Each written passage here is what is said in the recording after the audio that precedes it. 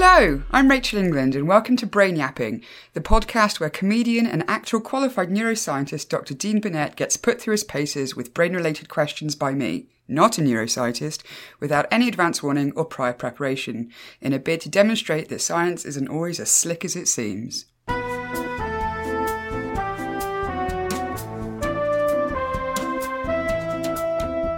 Hi Dean, how's it going? I'm good, so good. Very tired. Me too, and I don't even have a reasonable excuse. I'm sure you do. You're working like 1 o'clock, aren't you? Insomnia, maybe a bit. Well, that's a very good excuse. Okay, yeah, fair. That's a valid excuse. I'd say that's the best excuse for being tired. Okay, well, not sleeping. I wouldn't say it's quite as good as, say, writing several books. Well, I wrote one book today. Or it's certainly a more productive reason for being tired I guess so, yeah. than lying in bed at night going, why can't I sleep? Yeah. At the time of recording, I sent in my second book draft. No, the first full draft of my second book that I wrote in the last 6 months. And it's June, and I've got another one to finish for the end of the year. So it's been frantic. It's been full on. Apparently this is not normal, I'm told. I think it's a bad sign when your agent emails out the blue just to check if you're all right. just checking in, Dean. How's it going? Right, you managing? You holding up? Well, yeah, fine. I'm just worried about you, so thank you, but also creepy. Well, I don't know. Disconcerting. See, maybe that sort of cool, calm, aloof attitude of yours might actually be a warning sign. Yeah, quite possibly. And when we start seeing you on the news, people are like, well, was he under any stress? Like, oh, yeah. Oh, funny you should say that, actually. I found him driving through St. Mellons wearing someone's head as a hat. That's pretty much spot on for what he was up to. He just had a lot of stuff going on. Yeah, it happens. Okay, so it's been a little while since we've recorded one of these. You went to Italy in the interim. I have been, yes, yeah. Yes, because every time we have a gap, you go to a different country. Yeah, which makes it sound really like I've got quite a jet-set life, but maybe just says something more about the erratic recording schedule that we have. Possibly. I thought it says more about the trauma of having to do this. I really must put some distance between me and that guy for a few days. I just need to go to another country for a while. Like that is how much it's taken its toll. He's got a blast radius for that. I really need to get out of ground zero for a while. And I know, again, I can't argue that. To be fair, I mean there are worse places to do that than Lake Garda. So. No, I saw your photos. They looked delightful. It was lovely. Yes. Whenever you're in that kind of environment as well, it's hard to believe that people actually live there. That's people's lives. Yeah, that's what that view and that weather and that food. Yeah, I found that when I first went to Mexico with my wife, and like I'd never been to a place like that, which is so. I mean, I've been on holiday before, but in package resorts, like the Benidorms, Brits abroad, your chips. Floridas. Yeah, nowhere they didn't serve chips. Yeah, Carling. HP sauce or the breakfast buffet, that sort of thing. Yeah. And we went to Mexico and they went to Tulum. Like it's more built up now. We've been back since once, but it was a very small little town. Like probably you can walk across it in 5 minutes. One of those little along the big roads. I went to the beach and I walked up and I thought, oh, these places are real. There's like the little bright blue sea and the blazing sky and palm trees and golden sand and stuff. So these are real places. I always assumed they were like touched up Photoshop things for postcards. And no, they exist. I was standing by the toilet, so that wasn't like the premium view. This is just basic. I thought, wow, this is disconcerting. I actually got angry. I didn't know. I was not led to believe that this is a real place. I was really furious about the whole thing. Well, that actually well-travelled. Leads me very neatly into today's topic. Can I ask you to pause there for a second, because I want to flag up that since the last episode, I have had it pointed out that I did do a bit of a cock-up. Something I'm glad of, because I've been looking for this happen for quite a while. I was not the point of me doing this. Now, we talked about being hungry, why eating things or not eating things affects your mood. And I went on that big rant about, well, the brain only uses glucose, so you drop that. That isn't true. That is incorrect. And is that fake news? Yes, but not with any sort of agenda. Just basic incompetence on my part. I think the origin of my belief in that, I think, comes from early days neuroscience study. I think someone said that in one of the lectures. But right. Either I got the wrong end of the stick or they just oversimplified it for the new, fresh kids who don't know anything. The brain does run on fats and other things. It's the last organ to do so. So when you run out of reserves, glucose reserves, the brain will switch over to, like a hybrid engine, goes from jet fuel to coal, or that's a bad comparison. Yeah, I'm pretty sure there's no machine which does that. Electricity to petrol, to hydro, maybe. Whatever. Yeah. But the brain does do that. It's just the last one to do so, and it prefers quote unquote, not to. When I started thinking about it, I thought, of course, you're an idiot, because the body has enough glucose reserves for maybe a couple of hours. So that would suggest that as soon as those went out, you just drop dead. So anyone who couldn't fast more than an hour, they just die instantly. And that doesn't happen, does it? No. Yeah. It's more to do with apparently insulin sensitivity. Our modern, very varied wild diets cause insulin reactions to be more chaotic, and like we get hit with a lot more insulin because we eat so much more sugar. And as a result, our moods become more erratic as a result. So, and there's all stuff about habit is true as well. But yeah, so that's a correction for eagle-eared listeners who want to get in touch and call me all manner of names for getting basic neuroscience wrong. Well, I mean, that is like the whole reason you're here. Well, yeah, that's what I is wanted to to do do with basic this. neuroscience. Yeah. Okay, well, that's great. Thanks for clarifying that. I am annoyed, though, because you absolutely trashed my really neat segue then, which sorry. is talking about Mexico. Okay. From which I was going to lead into. Funny you should say that, Dean, because today's topic is culture shock. Okay, nice. Ta-da! That works, yeah. So, like I said just then about Italy and how amazing it was for me to be there and be like, gosh, look, people actually live here. This is people's whole lives. Wowzers. I didn't really feel like I was culture shocked as such. It was like just life, but like better. Okay. But then you hear stories, and I have certainly experienced culture shock in some countries I've been to. India, for example. You step out of the airport in India, and it's overwhelming to like beyond comprehension. And just little things that once seemed sort of normally like very normal and familiar, suddenly everything's weird and different, and it's kind of like being in a bit of a dream almost. Not everything's reality, but not quite. So I wanted to talk about what's happening in your brain when you are in that kind of situation. The most famous example of this, it's a disorder they call Paris syndrome. Yes, Yes, and is it really, people from Japan are particularly susceptible to it? Yes. Yeah. Well, for those who aren't familiar with it, Japanese tourists go to visit Paris and become psychologically disturbed to the point of being genuinely mentally unwell because the theory is they have been fed a diet of media Paris, from Hollywood films and Accordions and accordions, the Ratatouille soundtrack, and bagels glorious and lights croissants and everyone's strings of garlic. and Yeah. everyone's wearing berets and it's all romantic and wonderful Sure. and the hazy colours and pastel stuff. And I've been to Paris, not like that, and No. and I have many French friends, and they will tell you Parisians not the best. Well, they certainly don't like the Brits, do they? Well, That's fair no one to does say. right now, but that's more of a long running thing. But yes, they are. A lot of people in France don't like Parisians because of their aloof, sort of not particularly friendly attitude. Sure. This is just what for some French people have told me. I didn't find that when I went there, but it so Japanese tourists go there and expect the movie treatment and get reality, which hits them so hard it genuinely unsettles them. I think there may be that particularly for them because it actually comes back into the initial problem.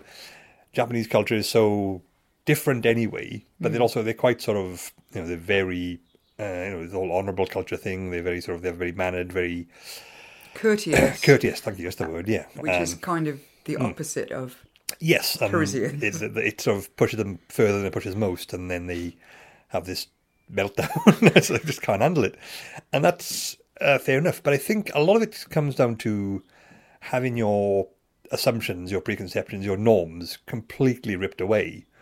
Like the India thing's the same. Like my wife's Indian, my mother-in-law's father-in-law Indian. They've not taken me to India yet. People are surprised at that, and they say no for your own good. Because I'm surprised at that, but also knowing you Yeah. and having been to India, albeit briefly and a long time ago. Yeah. Maybe you're not like the greatest contender for fitting in. Well, I have no issues with this. I haven't asked to go. I think you probably called that right, to be honest, because I am not a well-travelled person. My wife has taken me to some kind of Malaysia and stuff, but not and Mexico? yeah, twice. But I wouldn't sort of call myself a travel bug. If she organises it, I'll go, but I'm not going to go and I've never backpacked anywhere because I can do that here. I just wander around the house with a backpack on if I want. Just not bathe for a week. Sleep on the floor. Yeah, I can do that. Save a lot of money and air miles.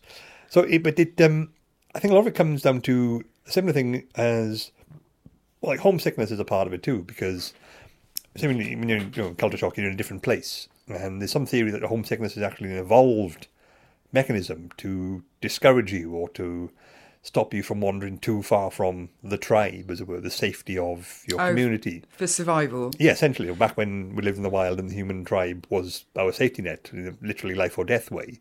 So you wander too far and you can't get back. That goes like, oh God, I hate this, I can't handle it. Sure. So you run home. And like the people who did that were more likely to survive rather than those who just wandered for hours on end and got eaten by tigers. Not the most productive survival tactic. So there's a theory that homesickness is because of that. It's like an underlying instinct that I am away from my home and I cannot get back to it. This is bad, this is wrong. So you've already got that going on. But I think I've spoken about it quite a few times now, your mental model of how the world works. You have, over your lifetime, learned how certain things work, how this happens, how that happens. You have expectations, you have parameters, you have schemas for what goes away and what happens when this certain thing occurs.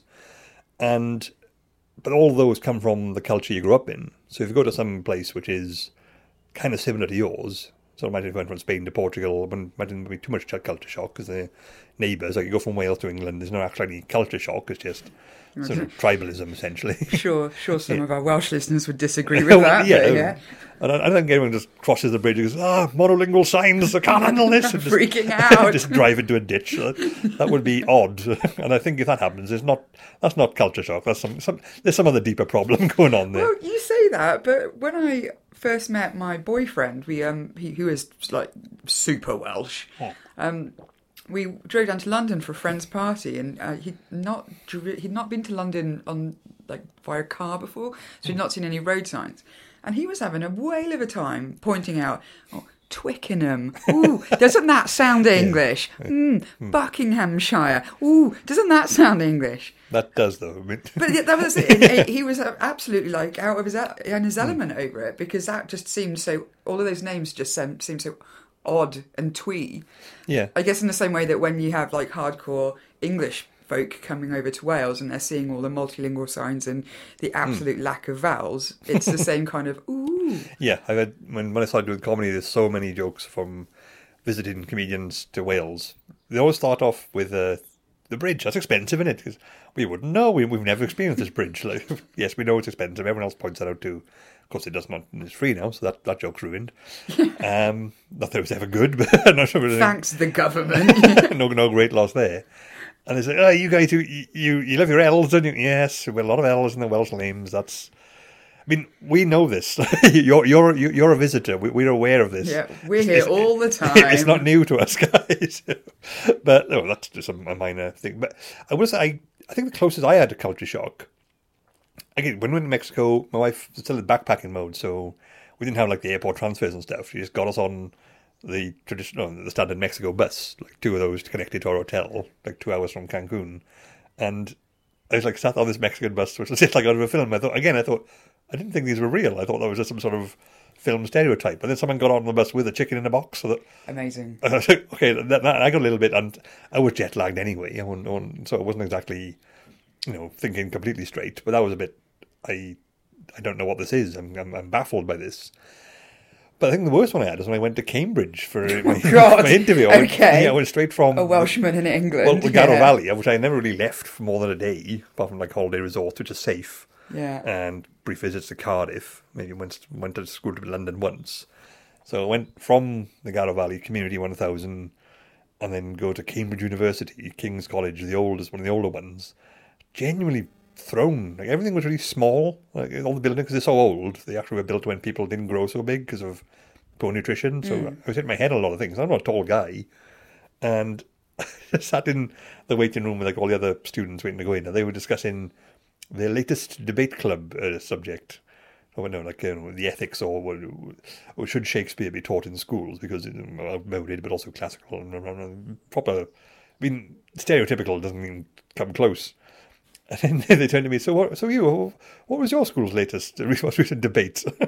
I'm thinking, well, Michael said Darren fingered his girlfriend, but he didn't, and they had a fight behind the shed. That's all I didn't say, but that's all I could think of. I think that's the closest we got.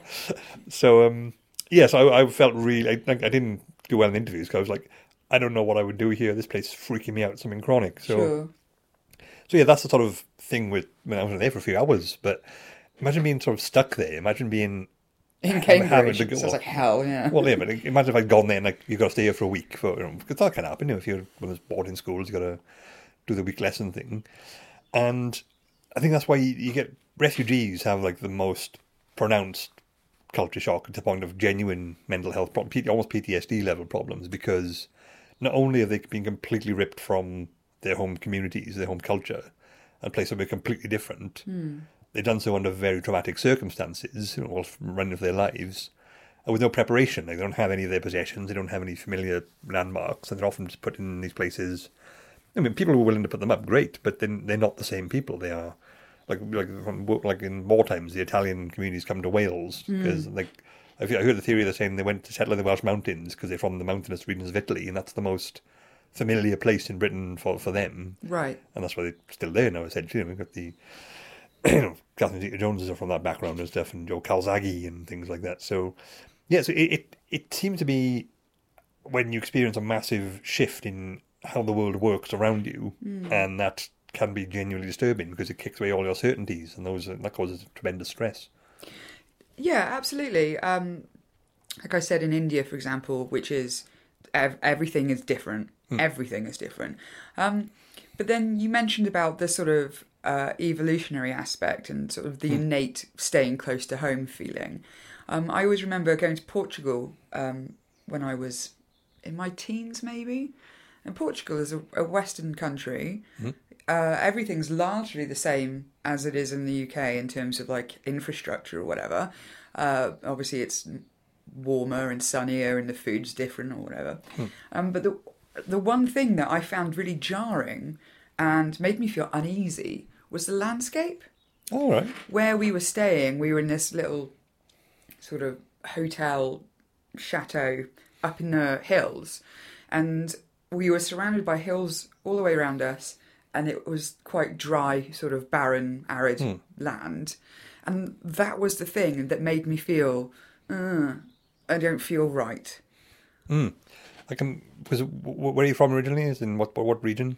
Well, I mean, at the time I was living in Herefordshire, which is very leafy and green. Yes, that's so again, it's I suppose it was the mechanism saying you are far from home here. I bet it was something as fundamental as the land is wrong. I mean, Yeah. that's going to be really quite unsettling, isn't it? And it's like the air smells weird, or the sky is purple. That's really jarring. I mean, that doesn't happen much, hopefully never. But in certain sunsets you can have a bit of a tint to it. But it's like, I think if you've not experienced a completely different climate, completely different geography, just being lumped in the middle of it, and obviously, like I say, if you were to visit that sort of an hour in the car, I go, it's weird, isn't it? But I got to stay here now. I got to stay here for that's it. It's for the foreseeable. The feeling, I suppose, of being adrift. Yeah. If I was there and I went, okay, oh right, interesting landscape. Now I'm going home. Wouldn't have that same attitude towards it as, okay, I'm kind of stuck here or trapped here. Yeah, I don't know what to do with this. Like, I think there's a thing of even at the most baseline level, there's like the first night effect. I don't know if I've talked about it before, but when you stay in, it could be like a 5-star hotel, it could be like a hostel or some sort, depending on where it is. Oh yeah, even like a friend's house. Yeah, friend's house, or even like your new house, you move house. You'll never sleep particularly well the first night because your subconscious, those parts of your brain which are always ticking over, are aware that this isn't my normal sleeping environment. And that's particularly important because I'm asleep now. I'm incredibly vulnerable, so I can't afford to let my guard down. Sure. So I don't know, there could be a bear in the cupboard or something. Oh, those rare Mexican cupboard bears, yeah. Hot and cold running air signs. Yeah. But it's like you have these awarenesses at the most fundamental levels that you're not aware of consciously, but your brain is always like keeping an eye on stuff like that. So even if it's just like something slightly different environment when you're asleep, it sets it off. So when you're in a completely different landscape, like the buildings look different, people sound different, people look different, people are not behaving different in particular ways, and that becomes a thing as well. I mean, but there are there can be more subtle ones too, which I've quite like noticing these, and like you see it happen on Twitter a lot, like or online when people say, "You guys are like," I think Britain freaked out when it said Americans don't have kettles. Yes. And I was like, what, how can you even function like that? Yeah, exactly. How does anything happen? Yeah, how can you get through the day without a kettle? That doesn't... We use ours at least 17 times a day. And they heat their water up in a microwave or a saucepan. Yeah, which genuinely makes it... It's just like That's shuddering. not right, is it? But then we had the same thing recently, like when the rounds of other countries didn't realise we kept our washing machines in our kitchen. Oh, that was the big news lately, Yeah. wasn't it? Yeah, and What? Germany keeps theirs in the bathroom. Yeah. Which actually sort of makes sense, I guess. I mean, not to be concept, but that sounds very efficient. Well, yeah, That's where all the other exactly. washing takes place. Why not these? Well, actually, yeah, when you say it like that, that actually does make perfect sense. But, Yeah. but it's like, I think it's like one of those things where it's, everything else is so similar, so those differences are suddenly far more jarring as a result of it. If it's like, if it said people in Sarajevo kept your kettles in the kitchen, or if you're people in Belarus said, "Oh, we keep our washing machine under the stairs," like that's like, all right, I don't know anything about Belarus. That doesn't sound particularly controversial. But if it sounds like your neighbour said, "Oh no, I keep my eggs in the attic," it's just like, what? Well, that's it, isn't it? I mean, keeping a washing machine in a different room of the house is, potentially controversial, but at the end of the day, it's a washing machine, which we all have, in a house, which we all have. It's a quirk. I suppose it's not like saying, oh, yeah, we keep our washing machine at the end of the garden, which would be unusual. Or, for us specifically, for our culture, we don't have a washing machine, we wash all of our clothes in the stream. That would be even more jarring.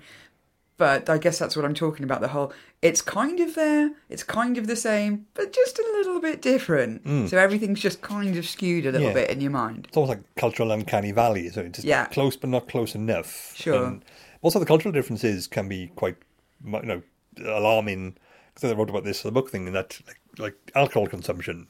Someone pointed out, like, what Americans would consider problematic, worthy of intervention, a British person thinks Thursday. Yeah. That's like, Yes. yeah, of course, yeah, that's fine. Yeah. Like used to watch the Cougar Town, Courtney Cox's sitcom, and they're all drinking wine and that. They keep mentioning, you're so alcoholic. It's maybe 2 bottles they've got through there. That's fine. That's Yeah, I mean, that's there's 5 of them. That's fine. That's just a Tuesday lunchtime. So yeah, but they think we have a problem, and quite possibly correct. But it's it's a cultural thing. It's like different cultural attitude. Yeah, I think Dara Breen pointed out that in the higher latitudes, like so many in Britain try to get the whole Parisian wine and street cafe drinking culture going. It's far more refined, far more controlled and calm. But we're not from that sort of climate. Like he said, we don't, as Dara Breen put it, I think something like, we drink from the grain, not from the vine, and that's a whole different thing. There's like long nights, dark, depressing times. Hold up indoors. Yeah, heavy ales and stuff. That's what we do, or ciders if you're from that part of the country. But that might explain why, come the summer, people go absolutely wild for a beer garden. Yeah, that's right. The sun's out. Wow, we can actually sit outside quite comfortably. Let's just get absolutely smashed. Vitamin D and alcohol, that's what I want. Yeah, exactly. It does make sense. Isn't that all what Brits all want? Essentially, yeah, that's why we go absolutely nuts on holiday, don't we? So Vitamin D and alcohol, yeah. Okay. There's an album name, sure. So, we've looked at travel and being in other countries. We've looked at culture, shock and homesickness. But you made a very good point there when you said you got on the bus at the airport in Mexico and a guy got on with a chicken in a box. And you were like, oh my God, does this actually happen? Is this real life? Yeah. So... Never know where they were going with that chicken. Why does a chicken have to go with him? Could have been his... I mean, these days, it's probably his emotional support chicken. I don't know, but it's entirely possible. So... Obviously, that's something that's sort of stuck with you because you'd seen it in movies or in stereotypical renditions of Mexican culture. You're like, oh my God, yeah, this does happen. It's stuck with you. And you're slightly more worldly as a result of it. So what benefits are there for you, the brain, your psyche, your mental well-being, to travelling and expanding your understanding of the world a little bit? Well, general baseline, like you learn things, that's always really good anyway. And just to have an idea that how other people live, how they function, which isn't like how you live, that does tend to be, it makes you more empathetic, it makes you more, like I say, worldly wise, it gives you better understanding. And like classic thing, the whole Brexit debate, that those who live among immigrants and interact with them have no problem with them. It's the ones who never see them, absolutely, which are the most anti-immigration. And for some reason they get priority when it comes to views, because to me it's like saying, well, you're a heart surgeon and I watched Holby City, so I should be in charge of this operation. And I thought, well, I'm not entirely sure that stacks up, but I think a personal take on that one. But yeah, so like it does actually do that. You know, you actually become those things become integrated into your mental model of the world. Then I say, okay, so this is a thing that happens. I will now remember that, and so you can do it this way. Like cooking is a good example. Fusion cuisine is like everywhere now. The idea of when I was growing up, the idea of eating sushi was like, oh my god, can you imagine that? Eating fish which hasn't even been cooked. Yeah, raw fish, gross. Yeah, but now it's in every Tesco's, which is not something I ever thought would ever be a thing. Sure. It's not great sushi, but it's definitely there. You know, it's definitely sushi. Yeah, it's a thing, which is just like, oh yeah, sushi, of course. You don't even bat an eyelid now, and so that's, you know, these things become, they sort of filter through, and you become just more understanding of how things work. And you can have the opposite of culture shock, which is, I think they call it place identity, or like you go to a place and it's totally different to what you used to, but you suddenly go, right, this is where I belong. It's just like, it probably applies to more people who never felt quite in sync with their own community or culture. Because you always get, you know, the misfits, you people who just don't feel like they belong, or outsiders, as it were. And my friend Chris, I think I mentioned, he went to travel the world, then started in Japan and hasn't left in 15 years. Sure. He's got there and goes, all right, well, I'm staying here then, because this is just exactly what I want from life. Okay. Yeah, so you can have that. It's in, I think, just a coincidental, this is how my brain is wired. Sure. This place is like this. They sort of click together, and then, okay, great, this is perfect. I want to stay like this. And you know, people do that. They go overseas and they just don't come back because they don't want to. They see no reason to. Well, I mean, yes, I suppose as well, if you're faced with the choice of, I don't know, going somewhere like Thailand, which is beautiful and like a paradise and warm and sunny and the beaches and cost of living is cheap, where the hell would you want to come back? Well, yeah, precisely. I think. But I do see what you mean about how you feel like you have like an affinity with the place. Like I've done a fair bit of travelling in my time, and there are a lot of places I've gone to and I've thought, oh god, yeah, you know what, this is nice, I like this is pleasant. But then there have been other places I've gone to and I've just thought, god, I feel like I fit here, like I belong here. Everything just feels easy and comfortable, even though it's different to what I'm used to. Yeah, it's like those different approaches or different perspectives. Because let's say if you were someone who just didn't like drinking and thought the alcohol, like being around drunks, made you deeply uncomfortable, you go to somewhere like, you know, the more dry states of America, you think, oh, this is, you know, I haven't got to worry anymore. I can go outside and not feel, you know, threatened by the leery drunks wandering the streets and stuff. And that would sort of, you know, the neuroses, the negatives that you get when you in your daily life are not there anymore, and therefore you've experienced less stress. Your brain is going, okay, well, this is good because I don't have that panic going on here, that low-level anxiety. Switch that off. Oh, this is nice then. I like this. I'm comfortable here. And you end up becoming quite quite fond of it. And then if you can stay, you do, I suppose. And so, yeah, you get I think it can take a while to sink in as well, because I think in my second book I spoke to Kevin Green, the entrepreneur, when he made his millions in his mid-30s, like 15, 20 years ago. But he's still working. And I asked him, my question was, why, you know, it's clearly not the money that motivates you, because you don't need it. You know, you've got loads. I mean, I guess it could be, I just want more money, because some people are like that, but he didn't seem, well, no, because he was on Secret Millionaire, so he was clearly happy to give it away. He just doesn't, you know, he's still working. So he's not motivated to No, not to purely do that. by money. It's, so I was asking, what is your motivation for working still, now that you've got the more money you can ever spend? And he said he did actually do the classic thing of, you know, collected all his money, sold his companies, put it all in the bank, and went to live in Barbados, because you know, that's the classic 80s sitcom. You know, I'm going to sell it all and go live in the Bahamas. Yeah, exactly. And he's there for 2 weeks and just got absolutely bored senseless because he wasn't doing anything. He just sitting on the beach, like, which sounds nice for a holiday. But you can't live if you're not used to that. That's not your life, is it? Yeah, if that's not who you are. And obviously the reason he made his millions as he did is because of who he is. And the kind of character traits he has, drive and motivation and proactivity. And so, that's not going to align well with just sitting on a beach for the rest of your life. Some people just don't idle well. And you know, some cultures will reward that, some will discourage that, and you'll feel more at home in one than not the other. And it just makes sense, I guess. It obviously comes from development, but you develop in your own culture. So these are the rules. Like I know how this works. This is how much you're meant to drink. This is what language you speak. This is how many languages are on the signs on the road. This is the sport we play. And right, so that's how the world works. I understand now. And then you go to the other side of the world. You go, none of that applies here, and therefore it's distressing as well, because obviously you think I know how the world works. I know how to get around, and then suddenly you don't. Because none of my rules, even like the whole driving the wrong side of the road thing, that unsettles a lot of people because it's such an ingrained thing. I think a lot of people do adapt it quite quickly because it's not like a huge shift, but it's such a reflex. It's again, if I get on the road now, I'll drive on the left because that's just what we do. But if you told me I had to stop doing that, I would okay, I'm going to be worried because I'm driving a car while this is going on. It's wild. Yeah. When I was in New Zealand, they drive on. Sorry, no, when I was in Canada, they'd obviously drive on the other side of the road. And so obviously the car, the steering wheel, everything's on the other side. And the number of times I would smack my left hand into the door, reaching for a gear stick that wasn't there. It's like muscle memory. And then when that happened, I'd have these moments in my head where I was like, what side of the road am I supposed to be on?